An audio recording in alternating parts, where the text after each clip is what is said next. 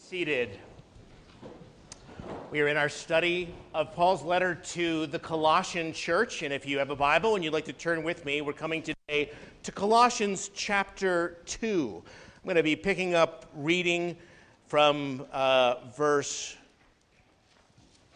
1, though we're going to be considering especially verses 11, 12, and 13 today.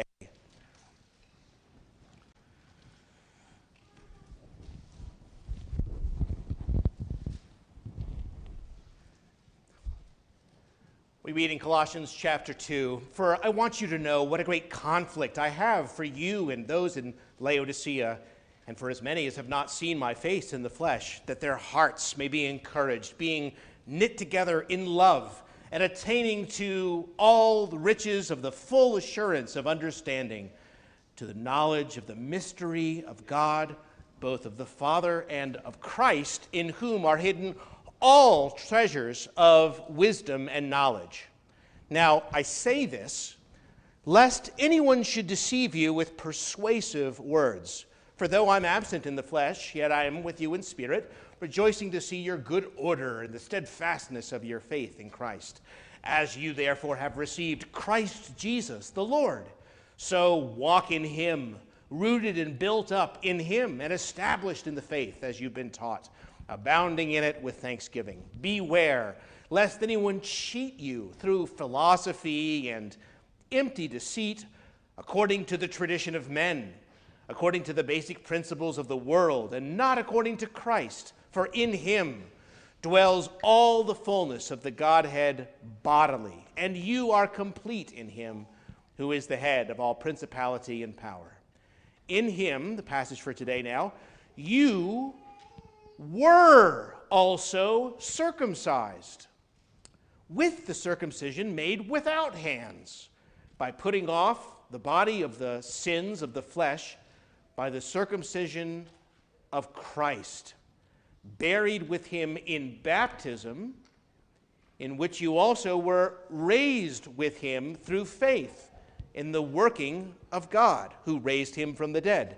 And you, being dead in your trespasses and the uncircumcision of your flesh, he has made alive together with him, having forgiven you all trespasses, having wiped out the handwriting of requirements that was against us, which was contrary to us. He's taken it out of the way, having nailed it to the cross." Amen. Let's pray together.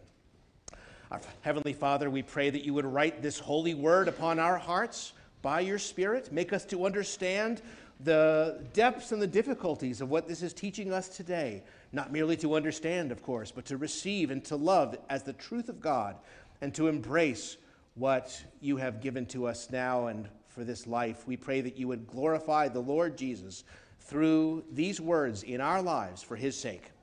Amen.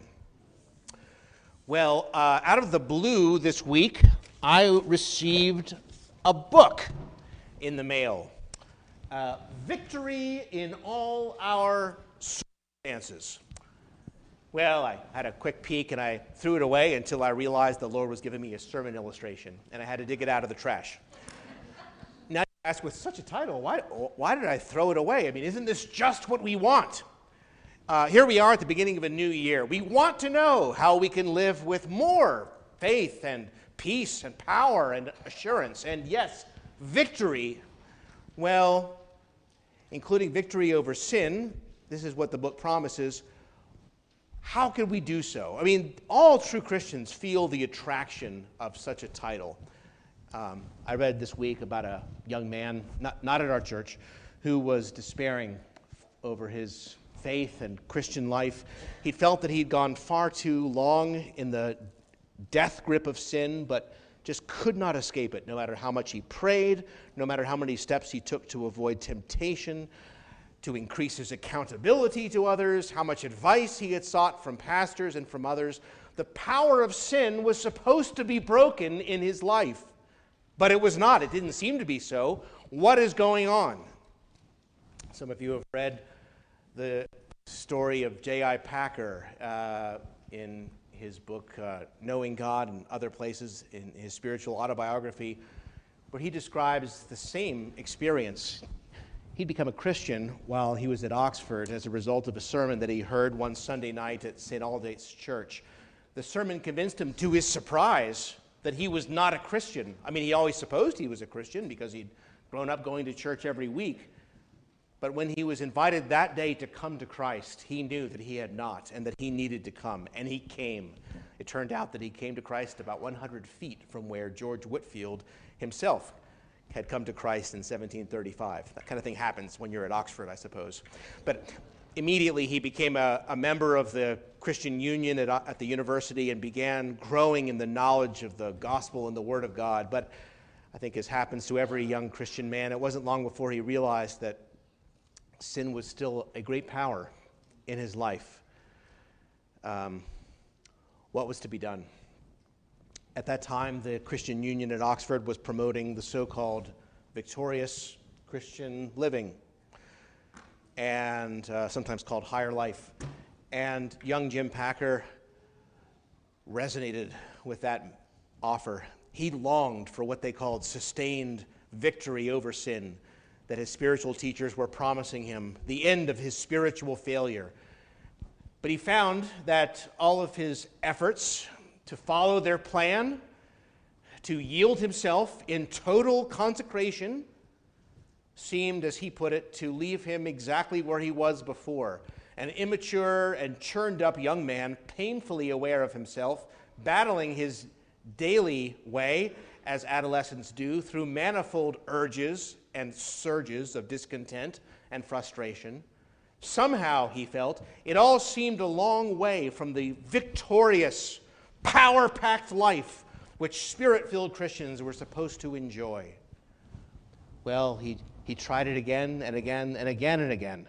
He tried to follow their path to success, and he found only more frustration.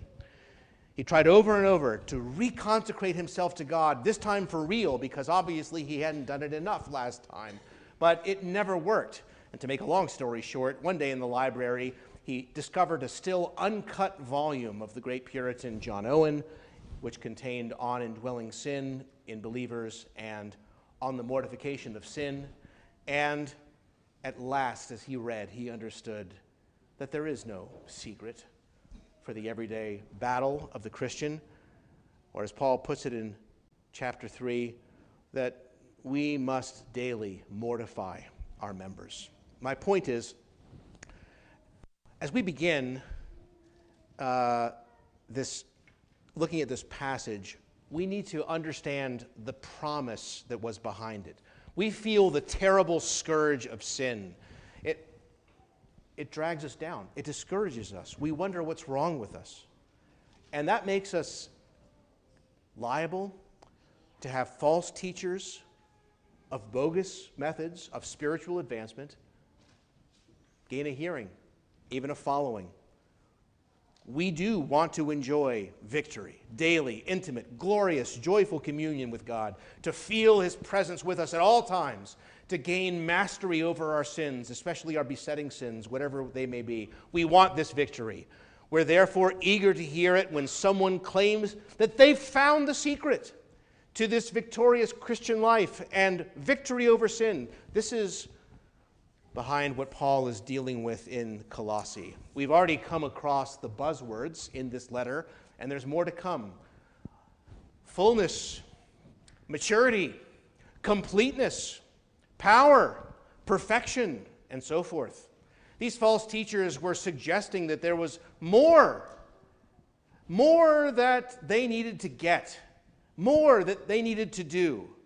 And now in verse 11, Paul begins by dealing with some of the specific things that were being pressed or potentially pressed upon the Colossians. First, I'd like to consider with you the allure of circumcision, and second, the answer in Christ.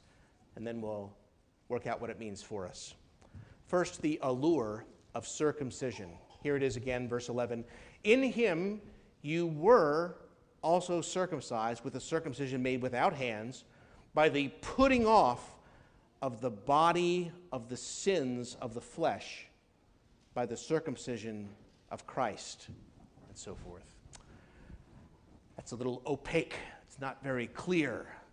There are various difficulties in this passage. Some of the newer translations smooth it out and help you out a good bit.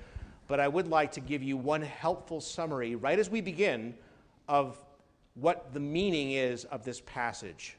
From Dick Lucas here, he writes, "You believers have no need of external circumcision.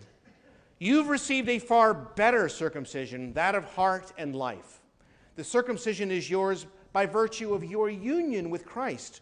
When he was buried, you, that is your former sinful selves, were buried with him. When he was raised as new creatures, you were raised with him. And in the experience of baptism, you received the sign and seal of this same marvelous spiritual wrought transformation." Clear? Probably not so clear yet. Let me try to back up a little then and explain to you from the beginning the allure of circumcision. How could this possibly be of help? How could this possibly allure the Colossians to receive? They have to understand a few years earlier, there had been a great controversy in the church whether Christians had to be circumcised in order to be saved. Probably doesn't make as much sense to modern people. But you have to understand that up to that point, all of God's people had been circumcised. The Gentiles were just beginning to come in. And if you wanted to join the people of God, there was one way that you should do it: circumcision. The answer, though, was decisively decided at the Jerusalem Council. The Gentiles, as Gentiles, do not need anything more than Christ to be saved. Well, now it seems the controversy has shifted some. Well, though it's not necessary for salvation, it was believed to be powerful for putting off what Paul calls here, in kind of technical terms, the body of the flesh, or as the NIV nicely paraphrases it for us, the putting off of the sinful nature. Perhaps that makes no sense to you also. Let me explain. I think some of you grew up in a church where there was a certain spiritual teaching that was very, very similar to this. Let me read to you from the Catechism of the Catholic Church. Baptism actually brings about death to sin. Baptism imprints on the soul an indelible character which consecrates the baptized person. And I could go on about the tremendous power and effect that baptism, according to more than half the church, effects in the soul. And in fact, there were some famous cases in the ancient church where the catechumens reported that they had long struggled with the trials and temptations of sin until that very moment they were baptized. And then God cleansed their soul. And baptism is still considered today by half of the church, at least, a source of tremendous initial and ongoing spiritual power. You understand that, right? You don't have to agree, but you understand the thinking. Well, you have to understand that for many centuries before the Colossians were converted to Christ, and still today in Orthodox Jewish communities, circumcision is regarded exactly the same way. That it has the power to make unclean people clean, not just ceremonially. Some people have a very low and confused understanding of circumcision and haven't read what the Bible says about it. But in fact, just like baptism,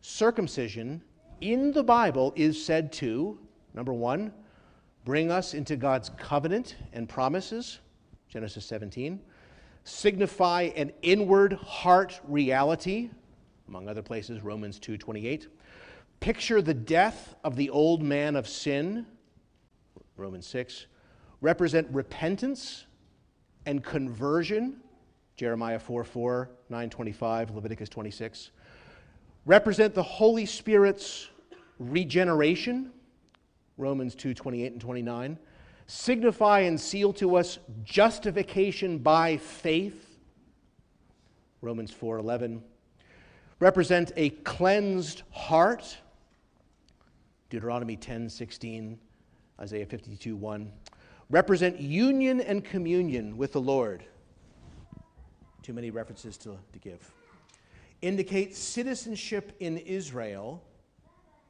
Genesis 17:4, Galatians 3, indicate separation from the world,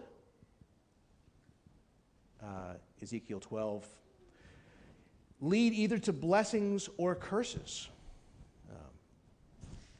1 Corinthians 10 and other places.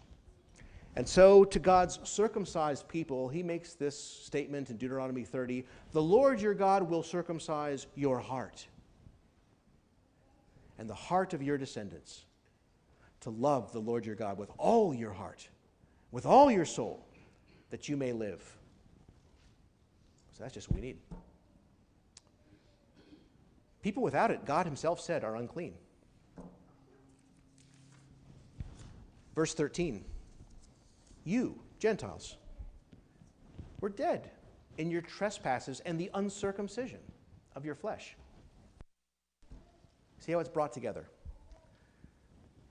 You see, if the Bible regarded circumcision as people do today as just a physical sign for some physical people, nobody would have demanded Gentiles to take it. But just like a great many people to this day think that baptism is a profound spiritual power that makes all the difference in one's soul and spiritual life, so many people for centuries regarded circumcision, and today still in Orthodox communities. So today people might say, look, you followed the Lord in baptism, but you're only halfway. You need to follow him also in circumcision. Especially when you read passage after passage after passage about what God does for his part in that sign. Especially as you read about its sanctifying, cleansing power. Do you want victory? Well, this is how false Jewish Christian teachers at the time were offering it. Paul knew well how the Christians in Colossae certainly longed for freedom from the flesh, for victory. He knew how open this would make them to the false promises of power that might be offered in this and the other means listed in chapter 2, of which this is only the first. So what's his answer? And what does this have to do with us? Well, that's what we'll consider now. We've considered the allure of circumcision. Hope you understand something of that now. But let's come secondly to the answer in Christ. What's the answer in Christ? Paul says, you have been circumcised. You have been circumcised in Christ. Again, verse 11. In him you were also circumcised, with the circumcision made without hands, by the putting off of the body of the sins of the flesh, sinful nature, by the circumcision of Christ. The circumcision of Christ, interesting phrase. In other words, everything in that long list of 11 things that I gave you that circumcision is said in the Bible to do, and baptism for that matter, everything that circumcision promised and pointed to and did, it's yours already in Jesus. Not only is that sign of circumcision fulfilled in the baptism you received, verse 12, but the reality of it is yours in Christ, as the circumcision has been performed by Jesus without hands. Picking up reading. With the circumcision of Christ, buried with him in baptism, in which you also were raised with him through faith, in the working of God who raised him from the dead. And you being dead in your trespasses, and the uncircumcision, the uncleanness of your flesh, sinfulness of your flesh, he has made alive together with him, having forgiven you all your trespasses. The uncircumcision is just a synonym for sinfulness in many places. Okay, circumcision has been done to you. It has been made. It has been done without hands. In other words, the inward work. All that circumcision signified is fulfilled. Christ has forgiven your sins, taken them away by the power of his new life. When we believed in Jesus, we too were raised with him to newness of life. Not the eventual resurrection we'll enjoy, but our present experience. We've been given new birth to everlasting life. We've been set apart, consecrated, that all those things have already taken place. The immensity of the change is already present in you. Being baptized into Christ and believing into Christ, both mentioned here in verse 12, describe what has happened, our union with him, through which we already share all the benefits of his death and resurrection. Our old man has been condemned and sentenced to death, and in Christ we have been raised to newness of life. All right, so my brother-in-law once said in a sermon, rather shockingly, that you Christians, God has already done most of the work that he's going to do in you. And I thought, oh God, please let that not be true. That doesn't seem to make any sense to me. How can God have already done it? Well, he's brought you from death to life, you see. He's raised you in Jesus. And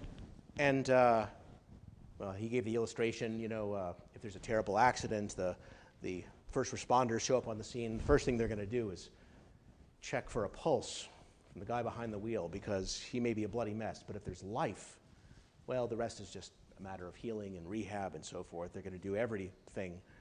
But there's a great difference between death and life. And what's already been done for you, brothers and sisters, is life. You say, what about my sins? He's taken them away. You say, what about the power that's remaining in me that daily makes me humble myself and hate myself and say, oh God, forgive me, what is wrong with me? What is the answer? Why is the power of sin still so strong in our life? If my sinful nature / body of flesh has been cut off, why does it seem so alive and well? Well, Paul is also going to give you the answer to that, though in the second half of his letter. But I will jump ahead with you, because I want you to see that this is not just a great theoretical answer to the question. There is this practical matter that we started off with.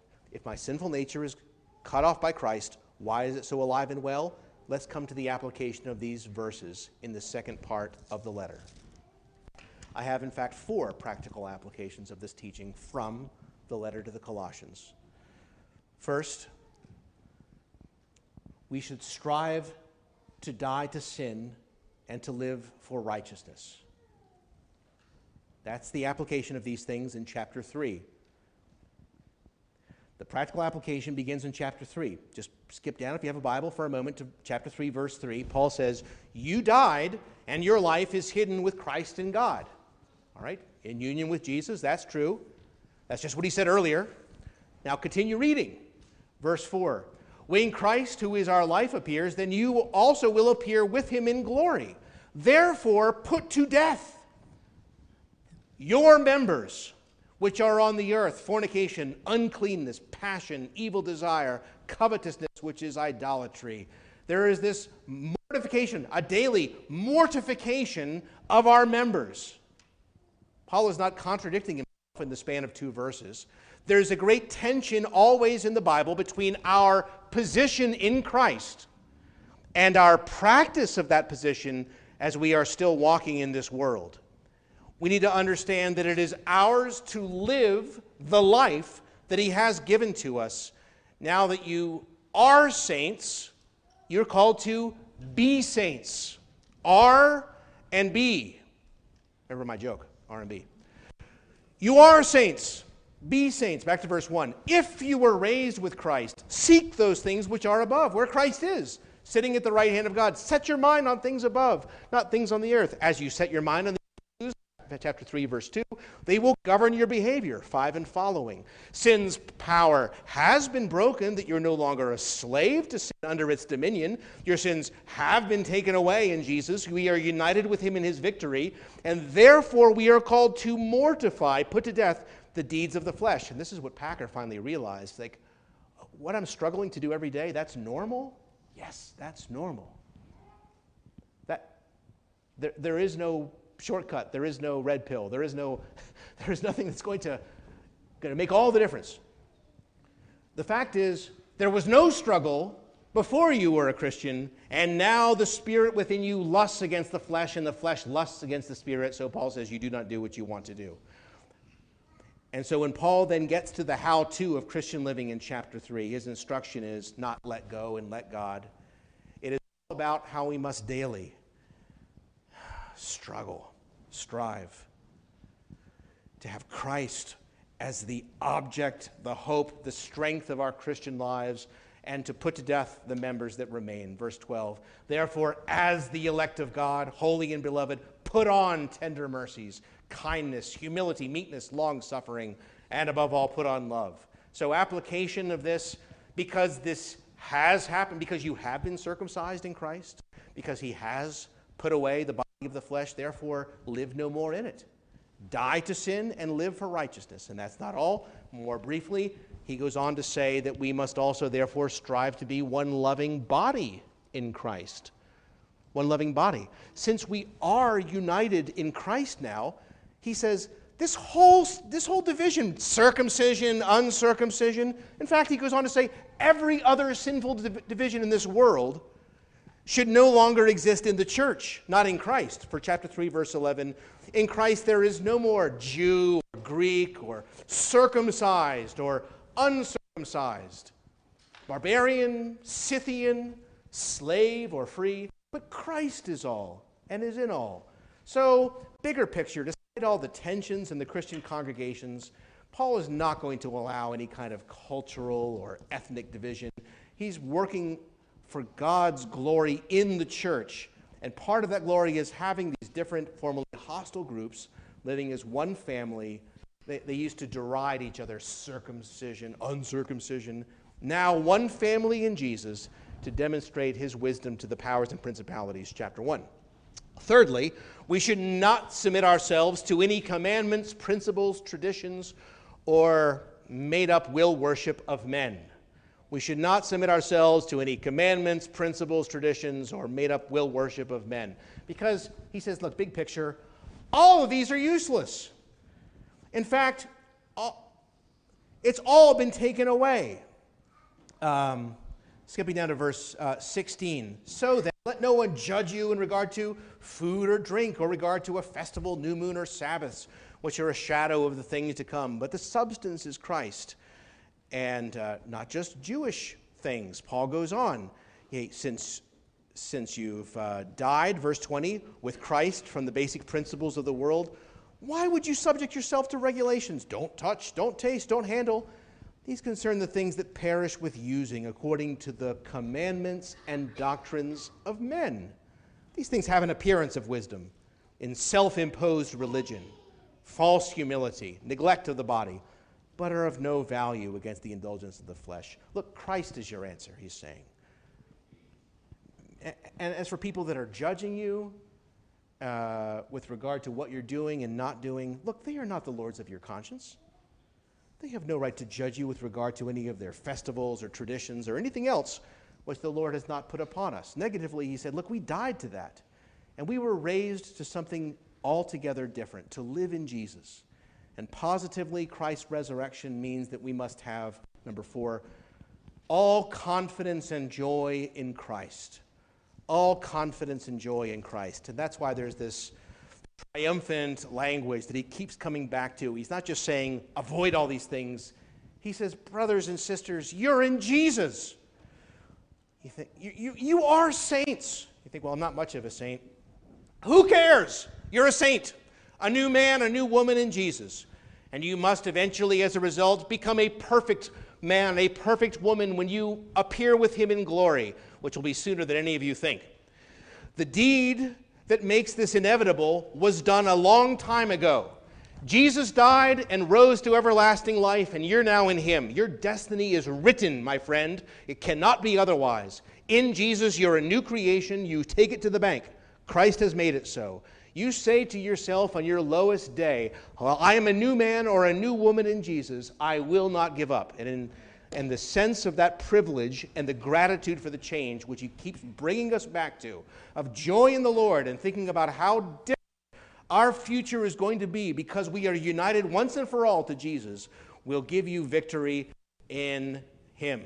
You can and you will go on. So, in conclusion, what these false teachers were offering the Colossian Christians, it seems perhaps a little absurd. You're not being tempted to circumcision for such reasons, right? But they were offering those Christians what every true believer longs for: a great advance in holiness of life, deeper intimacy with God, understanding of his ways, freedom from the power of sin. The desire for these things is so strong that even when Christians ought to know better, they sometimes fall prey to this false teaching. The book will be on sale after the service. We'll start. But Paul says to them again, my brothers and sisters, the way forward is not some other way except the road that you began when you first followed Christ. And throughout these verses we read again and again, the point is made, you don't need a new man-made philosophy, you need Jesus. You don't need a new circumcision of whatever kind. You need Jesus Christ's circumcision, and that you already have. That trees grow from their roots, and your root is Christ. He's the source of it all. He must be the fullness of your heart and mind and life. Seek those things where he is above. God has dwelt in the fullness of bodily form, and there is no fullness outside.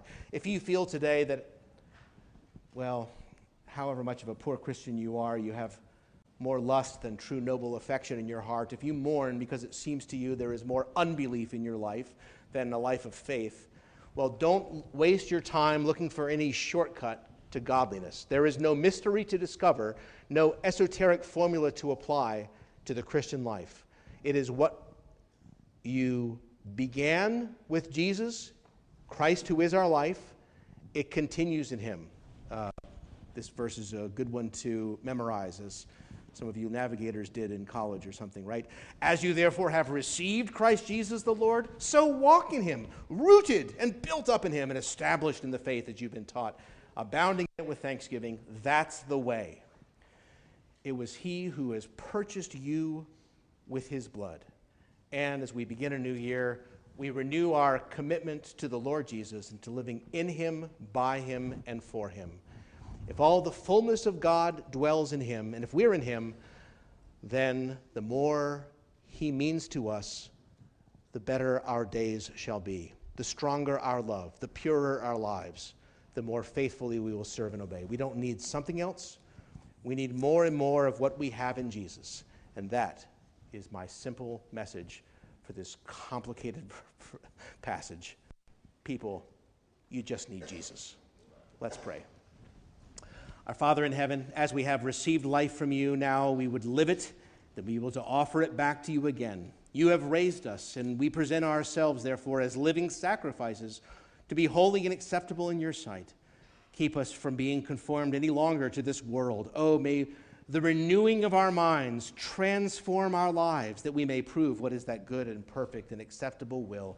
And bless this church that we might truly be one body in Christ, and individually members of one another, that our common life in Jesus would unite us in strength and in joy, and perhaps not in a total and final victory for which we long for that day to come, but nevertheless a true, fruitful, and victorious life in Jesus.